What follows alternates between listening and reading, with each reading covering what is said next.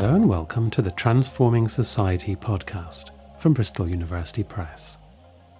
My name's George Miller, and I'm the editor of a new paperback series from BUP that launched this spring. Over the next few years, What Is It For? Will explore the purpose of a range of institutions, beliefs, ideologies, and other phenomena that make up the contemporary world, from veganism to AI, nuclear weapons to the monarchy. Inherent in the series' concept is the idea that the answer to the question will most probably be complex and up for debate, but that it's worth asking in order to think about how the future could be better. The first three titles to appear in the series were War, Cybersecurity and Philanthropy, and now we have just published Animal Rights by Steve Cook, Associate Professor of Political Theory at Leicester University. Before Steve and I got on to questions of animal rights, I was curious to know how animals had featured in his childhood and youth. I grew up in Africa, and I have some early memories of my parents taking me along to purchase a pig, which involved a gentleman with a machete chasing a pig down through a pen and catching it and killing it there for us. I don't think that changed any of my opinions. I was pretty young at the time. My parents moved around quite a bit because my dad was a mining engineer before he retired, and we ended up in Ireland, where I went to school for quite a few years in a fairly rural part of the country. And I had jobs, summer jobs, working on farms. I had a job sort of separating the sheep for the slaughter, cleaning out stables, and all the other sort of usual sort of farm jobs you'd get. But, so I was familiar with what went on a farm and what it involved. But I had conversations with people who were at the sort of more bloodthirsty end of things, who'd worked in abattoirs. And that was quite disturbing to hear some of those things. And it wasn't until I went to university and saw a bigger world. I left Ireland, came to England, and went to university. And I encountered vegetarians. We didn't have many of those in Ireland. And I started to think about it. And I went vegetarian early in university, partly because I'd seen a sort of one of those undercover films, what goes on in an abattoir, and the conversations that I had with vets and friends who'd worked in them hadn't really brought it home to me as much as the visual imagery did, and I thought that's enough, right? I've got to go vegetarian.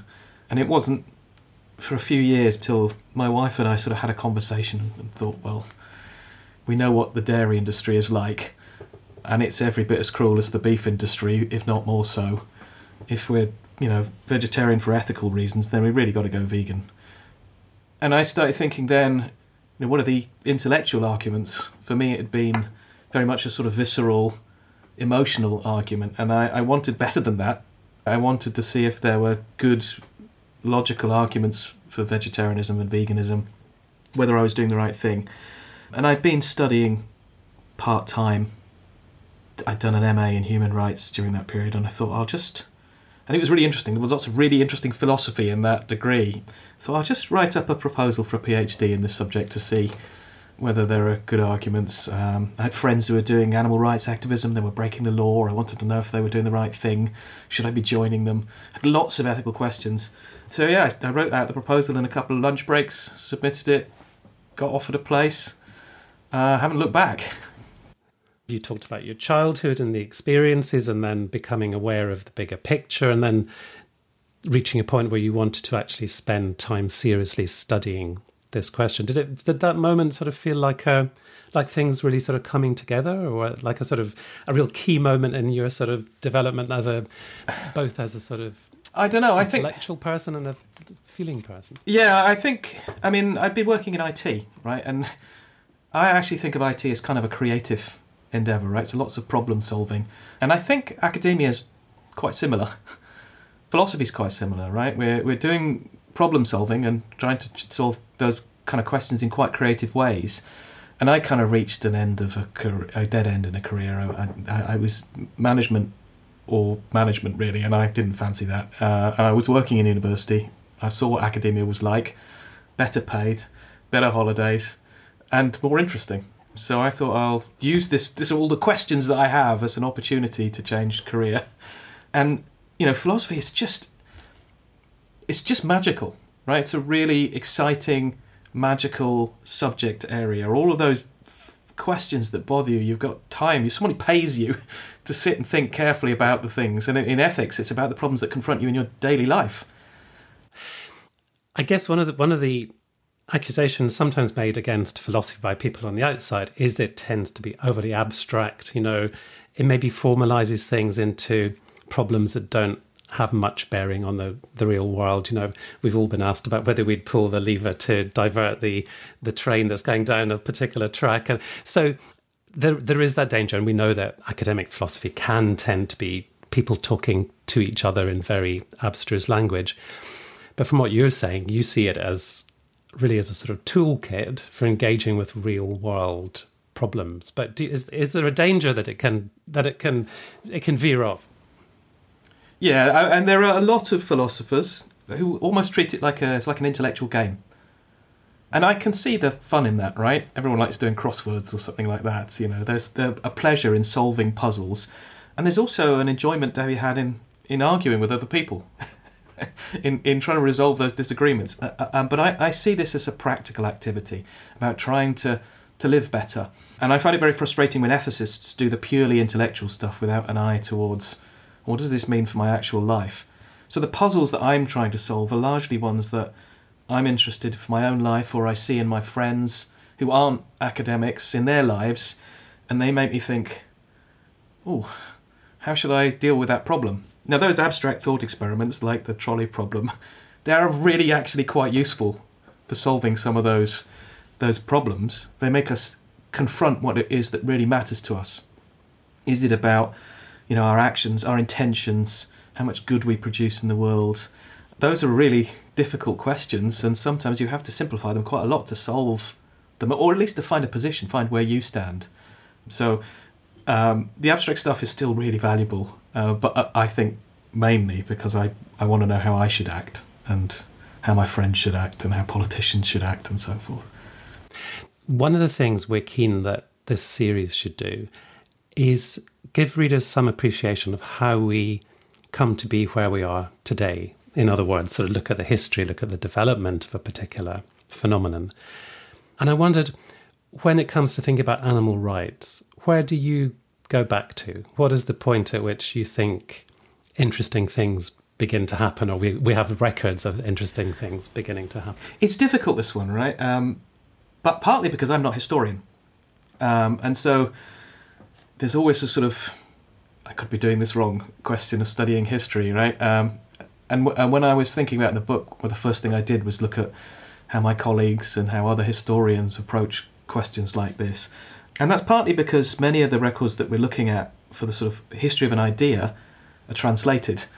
And translations differ in terms of quality and interpretation, and the kind of concepts that we use, particularly really important moral concepts like justice and rights. Some of them aren't really in people's vocabulary until quite late. Some of them mean different things now than they used to, and they mean different things in different cultures. So you have to be really careful about how you approach that. But we get interesting ideas, like we recorded about the place of animals in morality from like 2,500 years ago, from the Greeks, from Pythagoras. We see those. Unfortunately, often fragmentary, and lots of material's been lost. But we see discussions from later authors writing about them in the Middle East, in the Roman writers like Cicero. They're writing about ancient Greek thought. They're writing about crossovers between later on between Hinduism and Jainism and Islam and Socratic thought. It's really exciting stuff. So you get all of those ideas, but there's nothing that I think is really recognizable as a thing we can definitely say this is absolutely about animal rights, until the concept of rights really starts to become clear. And that's in the 18th century, when we have people like Hobbes and Grotius, and we have those big political events like Declaration of the Rights of Man, the United States Declaration in France, this idea of natural rights for people that are, something that's not given to them by a political community, but they just have in virtue of the fact that they're humans and they're worthy of protection. So that is when we begin to see something we would recognise as rights, or the discussion about rights. which can be applied to or extended to animals.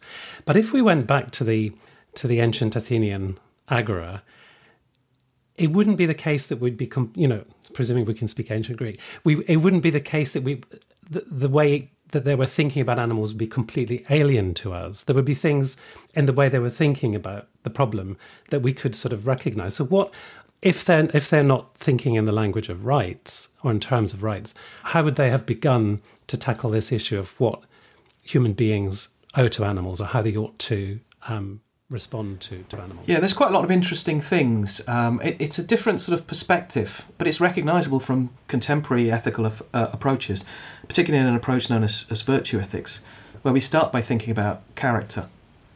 Right? So when we think about ethics, we can think about, well, what's the right thing to do? And that might be, am I acting with the right intentions, or am I producing good outcomes?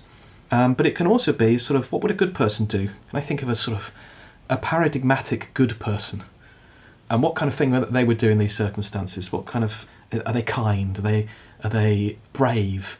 Are they honest? And that's the sort of approach that we see in a lot of the ancient writings across cultures, in Confucianism, in the ancient Greek writings. This approach that says, what kind of character traits does a good person have? Is a good person going to be hard-hearted, or are they going to be kind? And that's how the thought might be about how we respond to non-human animals. That's the kind of thing that we see in Pythagoras, in Plutarch, in Empedocles, and writings about their works. Some of that earlier stuff is also tied up with strange metaphysical claims about the soul as well, right? Beliefs that maybe we'll be reincarnated as a non-human animal, and that animal that we'd be eating might have the spirit of Bob, our next door neighbour, and we don't really want to eat Bob, so let's not do that. So there's a combination of claims going on there. That's where it's difficult to separate out the metaphysical from the ethical. And you've mentioned a couple of times other religious traditions.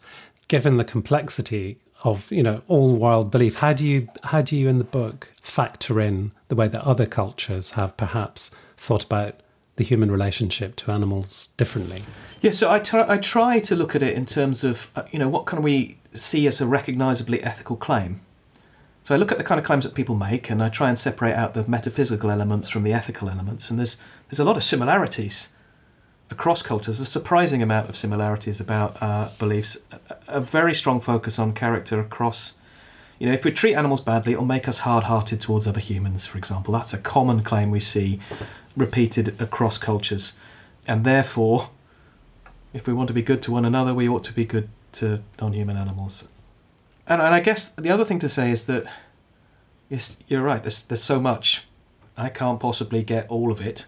So I lent a little bit on friends who know better than I do, and lots of other scholars work in these areas. And I tried to trace the kind of ideas that I'm familiar with through a sort of cultural connections. And it's really interesting, throughout the history of animal ethics and animal rights, the writers that we engage with a lot in the West are influenced really heavily by cultural connections. So Schopenhauer's a good example, heavily influenced by Hinduism, and and Buddhism. He writes about those things as his influences, and so my job is then to go and say, well, let's go and have a look at that. Where did he get that from? And then trace that through. So there's a lot of reading other people's scholarly work about those kind of cultural influences. And I know we're painting with quite a broad brush and all these things that we're discussing, but people can go to the book and sort of read more deeply what you've written. But would it be fair as a generalization to say that for as far back as we have records of human thought, our relationship with the animal world is something that has preoccupied us? So it's never been taken as sort of uncomplicated and settled. There's always some kind of interrogation of what how we should behave, what our relationship to the animal world should be. Yeah, I think so. But I do think that's different in different cultures. In some cultures, it's been more marginalised than others. There's a really interesting book called The Animal Court. I've forgotten the author's name. It's a really interesting Japanese story about, and it's sort of done on the first person from the perspective of a group of animals sort of getting together to argue about their treatment. You know, what's going on here? Humans keeping us in cages, isn't that really unfair? But that kind of perspective, and this is a really interesting sort of philosophical work involved in this sort of literary style, quite heavily marginalised for quite a long time. And it's harder to find references to animals in some traditions than others. I particularly wanted to ask you, Steve, about the relationship of science and animal rights. You've already talked about how philosophy kind of gives us a toolkit, gives us a way of thinking about rights and responsibilities and so on. But from reading the book, it's clearly the case that science has played a large part in understanding the nature of animals' lives, and that in turn has helped make the case for animal rights. So can you say something about that? Yeah, and I think this is interesting because, you know, we've talked about philosophy being quite abstract, but it relies, at least in terms of ethics, on empirical claims about the world. You know, there's this sort of question of why should we treat animals the way that I say we should treat animals, or someone else disagrees with me, and a lot of that hinges upon an empirical claim about what an animal mind is like. So there's a question of how much do animals suffer? How much of the world can they perceive? What's it like to be an animal? How do they feel pain? What kind of emotions do they feel, like fear and hope and friendship and love and all those questions? And if we know the answers to some of those, that can guide our ethical commitments. You know, if something can't be frightened, then that changes the way we should behave towards it. If it can be frightened, then we shouldn't behave in threatening ways, perhaps, that would upset it. So, and those are questions that require, to some degree, scientists.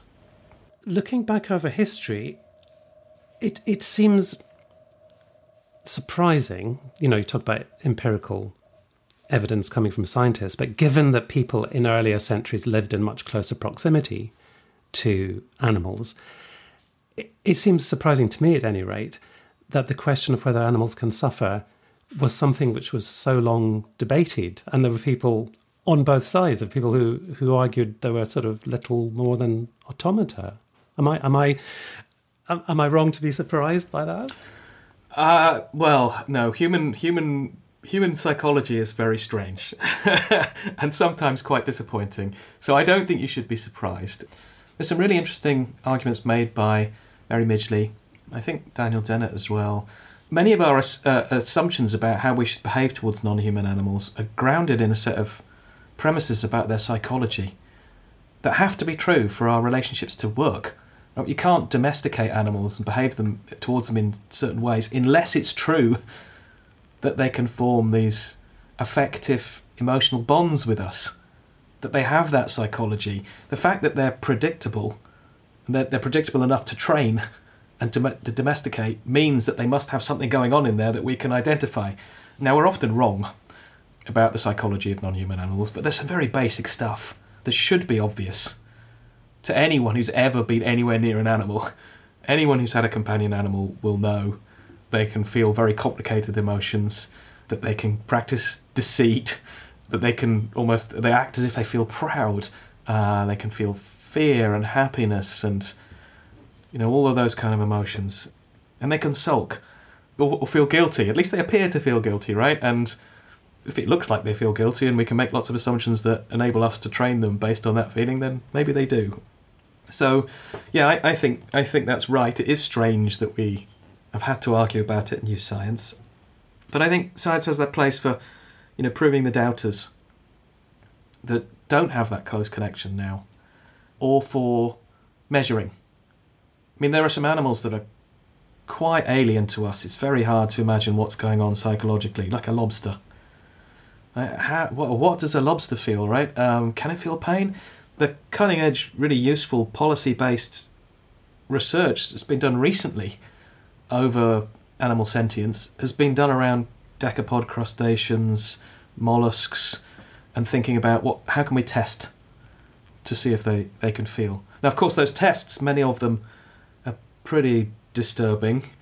If you want to test whether an octopus can feel pain, well, maybe inject it with some acid, watch what it does. and then you inject it with an analgesic and see if it feels better after, or behaves differently after that, right? That's a common way of testing. Or drop some acid into a fish tank and see if the fish are sad, and if they are, well, maybe they can feel pain. It's pretty messed up, but that's the kind of thing we can do to test to see if non-human animals feel pain with science, and then that can inform policy. And I guess in addition to that kind of sort of hard science, that's very hard-edged science, what you've just described, many people listening to this will probably have seen the film about a diver who formed a relationship with an octopus. And so that kind of thing, that sort of storytelling approach and seeing with our own eyes, is also a very useful reminder that perhaps the way we've defined animal consciousness and sentience has been much too narrow for much too long. Yeah, I think so. We know that thanks to research that octopi they can't just form these nice effective relationships, although they're often very solitary creatures. They dream. I think that's an amazing thing to think about. Another creature. So there's something not just about their sort of consciousness that guides our ethics. There's a sort of feeling of, and we can feel in different ways, to relate to them in different ways, and get more of a sense of wonder at the variety of life and the kind of things that it can do. We're always being surprised. The research that's coming out about insects is one of those areas. Recent research has shown that bees will make motivational trade-offs. Right, they'll sacrifice some of their sort of well-being to get food, and there's a certain point where they'll stop doing that. Right, it's no longer worth it. But they'll have these sort of complicated. I don't mind getting a little bit uncomfortably warm if I get some sugar. They can count up to 3. We've got all these facts about bee minds that can change the way we relate to them, and that matters because recent market-based approaches around animal feed and human food, are pushing us towards insect farming in quite serious ways. So if we suddenly discover that insects can feel and suffer, then the consequences of new developments like insect farming for human consumption are quite serious ethically. So we need those sort of scientific advances to guide the ethical principles.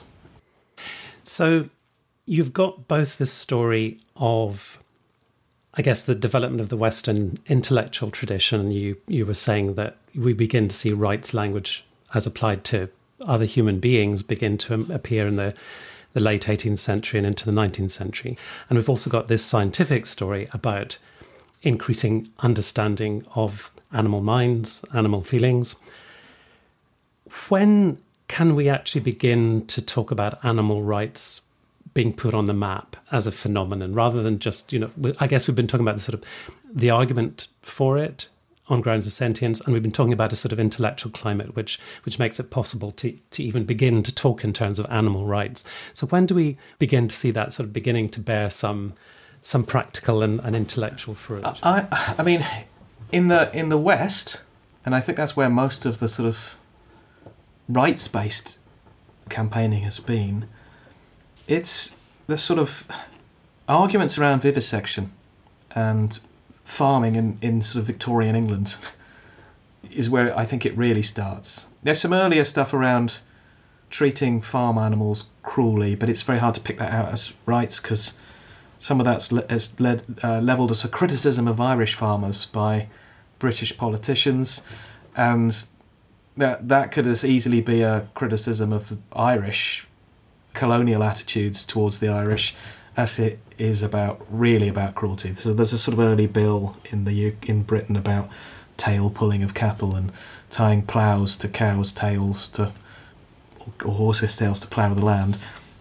But when vivisection starts, it starts to sort of really be a hot topic. It's bound up in feminist struggles, working class struggles, and that sort of combination of things really starts to take hold in England.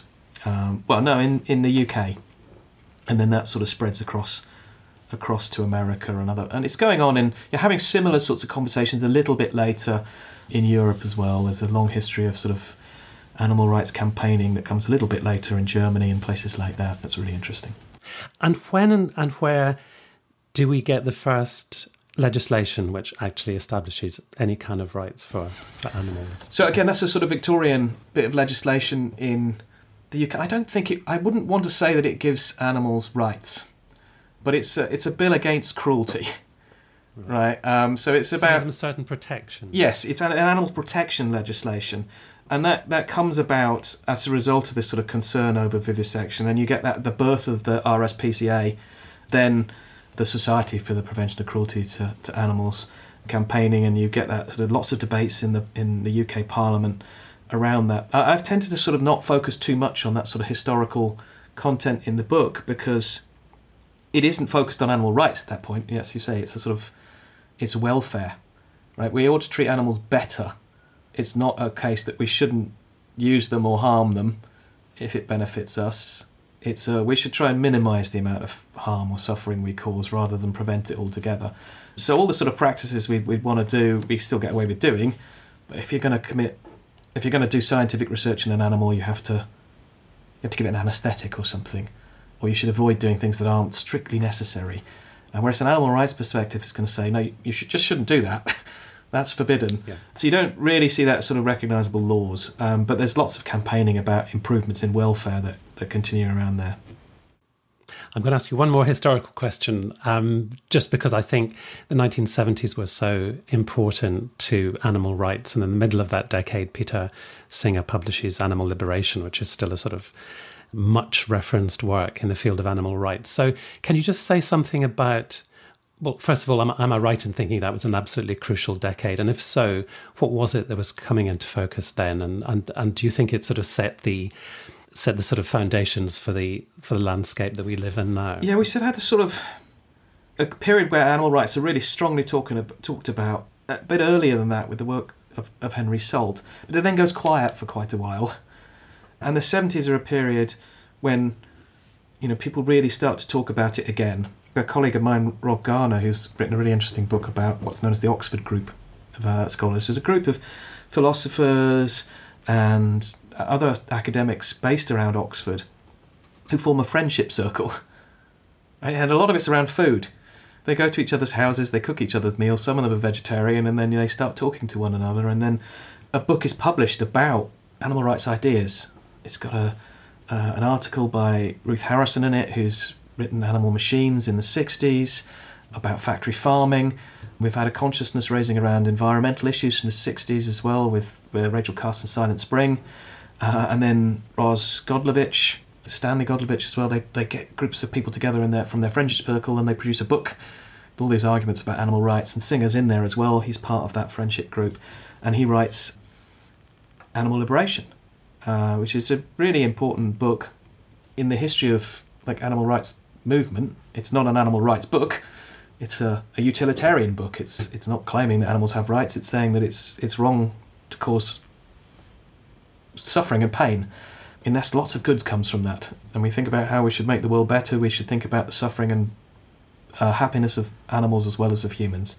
But he writes this Animal Liberation book, and he draws attention to the amount of suffering that goes on in factory farming, and that's shared around lots of activists. And then these intellectual arguments about how we should treat non-human animals and the importance of suffering enters activist consciousness and helps inform political campaigning, which I think is really interesting. That's another really interesting aspect of thinking about animal rights, as you do it in your book, is thinking about how it translates into the real world, what the sort of interface between the thinking, the reflecting, the publishing, and the campaigning and the actual effecting of change. And I guess that has evolved a good deal in the last 50 years since the Singer book came out. Can you say a bit about that relationship and how you see it today? Well, I think it's difficult because it's hard to...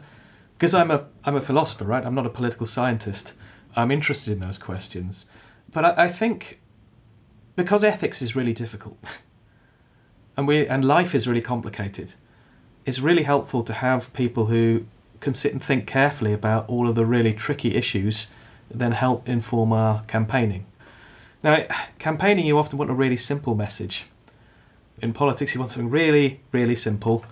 Education, education, education, or more recently, Stop the Boats, right? Those are really simple campaign messages, and then they conceal lots of really difficult, complicated ethical problems underneath. As soon as you start interrogating them, you think, oh, what do I got to trade off this against that? And so maybe sometimes philosophy is difficult to translate into those campaigning issues. So many of those campaigns are arguments. They're about giving reasons. They're not just about emotions. So there's some good research around what it is that makes people change their beliefs around non-human animals. And one of the things that's very interesting is that we respond very well to shocking images. They grab our attention. I think there's something called a negativity bias, where bad things are more likely to attract our attention. So you often see shocking images presented as part of animal rights campaigns. And they really grab attention. They grabbed my attention a long time ago. But they provoke negative emotions. You see an animal suffering, if you've got any kind of compassion at all, you feel bad. And one of the things that happens is you want to go, well, I've got a terrible bad feeling about that. I'd rather not think about that. I'd rather not look at that. And so you turn away. And so one potential response is to go, yeah, I'm going to push that aside and pretend that never happened and I didn't see that because I feel awful. But if you accompany those kind of shocking images with reasons and argument, they're much more likely to persuade. People will go, oh, actually, it's not just a bad feeling that I've got to run away from. There's a complicated moral problem going on here that I need to engage with. So the sort of philosophical arguments can help provide those kind of engaging reasons to go alongside the shocking images and so forth. So, even in a sort of standard campaign where we're going to rely on lots of, the standard newspaper headline, image, subhead, right, that drags your attention. You also need the story underneath to be persuaded and not just have an emotional response, and philosophy can do that. Sadly, we live in a world where we see that rights that are granted can be challenged. It's not a ratchet where once an advance is made, it's secure and we can go from that on to the next level. I wondered if that phenomenon makes you worry about animal rights in particular. And I also wondered if whether you talked about the sort of appeal to reason that the rights arguments can produce. I wondered if there are other forms of appeal that are not simply emotional, but other ways of engaging people with the fate of animals on the planet. Yeah, I mean, this is a question I think that connects to the idea of moral progress. The idea that we've got and I think philosophy has a really important role here. I think it provides us with a picture about what a good future can look like. So one of the things that we do is known as ideal theory. We sit around and think very carefully about what the best possible world would look like. What kind of moral rules would it have? What kind of institutions, market-based institutions, political institutions it might have, the law, what would that look like? If animals were granted rights, what would that look like? And that provides us with a picture that we can imagine and we can compare with our own world. And that enables us to think, well, they don't match. So what's the best way to change the current world to move closer to that? Right. So it's giving us a sort of a direction of travel for making moral progress. And philosophy does that in a number of ways. It provides us with that sort of broad picture of what justice might look like or what our institutions might look like. But it also provides us with the conceptual framework to think about it. It's really difficult to imagine worlds that are quite different from our own. Our imagination is not actually that great, right? When we're thinking about what to do, we only choose from a narrow range of options because we can't consider an infinite number. So we pick the ones that are most likely in our heads, we think are most probable, most possible. And we discard those that we think are just completely ludicrous. So when someone says, oh, a world in which animals are granted rights and has citizenship and maybe retirement benefits and health insurance, that sounds ludicrous to lots of people. But if you can provide them with the conceptual tools, like actually a right is an idea that can apply to non-human animals, or the concept of citizenship can encompass another creature, then it doesn't seem so strange and ludicrous, and it can enter into the imagination. So I think there's that possibility of thinking, no, this isn't just a crazy idea. It's a possible future that we could work towards, and it is possible. Now, I do think things have got better. I mean, you just look at the number of vegetarians and vegans in society, it's going up. When I started being a vegetarian, when I became a vegan, the only thing I could eat from the supermarket that was ready prepared was one of those awful bean feast. Add hot water and some vile soy mince, and there's your meal, right? And now just living a day-to-day life that's the same as everyone else's is really easy. I can go and buy, 8 varieties of ice cream. I can get my cookie dough ice cream from Ben and Jerry's and cream and cheese and all of those things. I don't have to make the effort as much, right? It doesn't seem so strange. So I think we made that progress where it's become easier to be vegan, more accepted. Now there's still an awful lot of prejudice, an awful lot of negativity, but I think there's general progress. The direction of travel is right. There's still always the possibility that that's unstable, something terrible might happen, we might take a step backwards, but I'm broadly optimistic about my fellow humans. That was Steve Cook, whose book, What Are Animal Rights For?, is available now. There are more details about it, and the other titles in the series, on the Bristol University Press website, bristoluniversitypress.co.uk. That's it from me for now, so thanks for listening, and goodbye.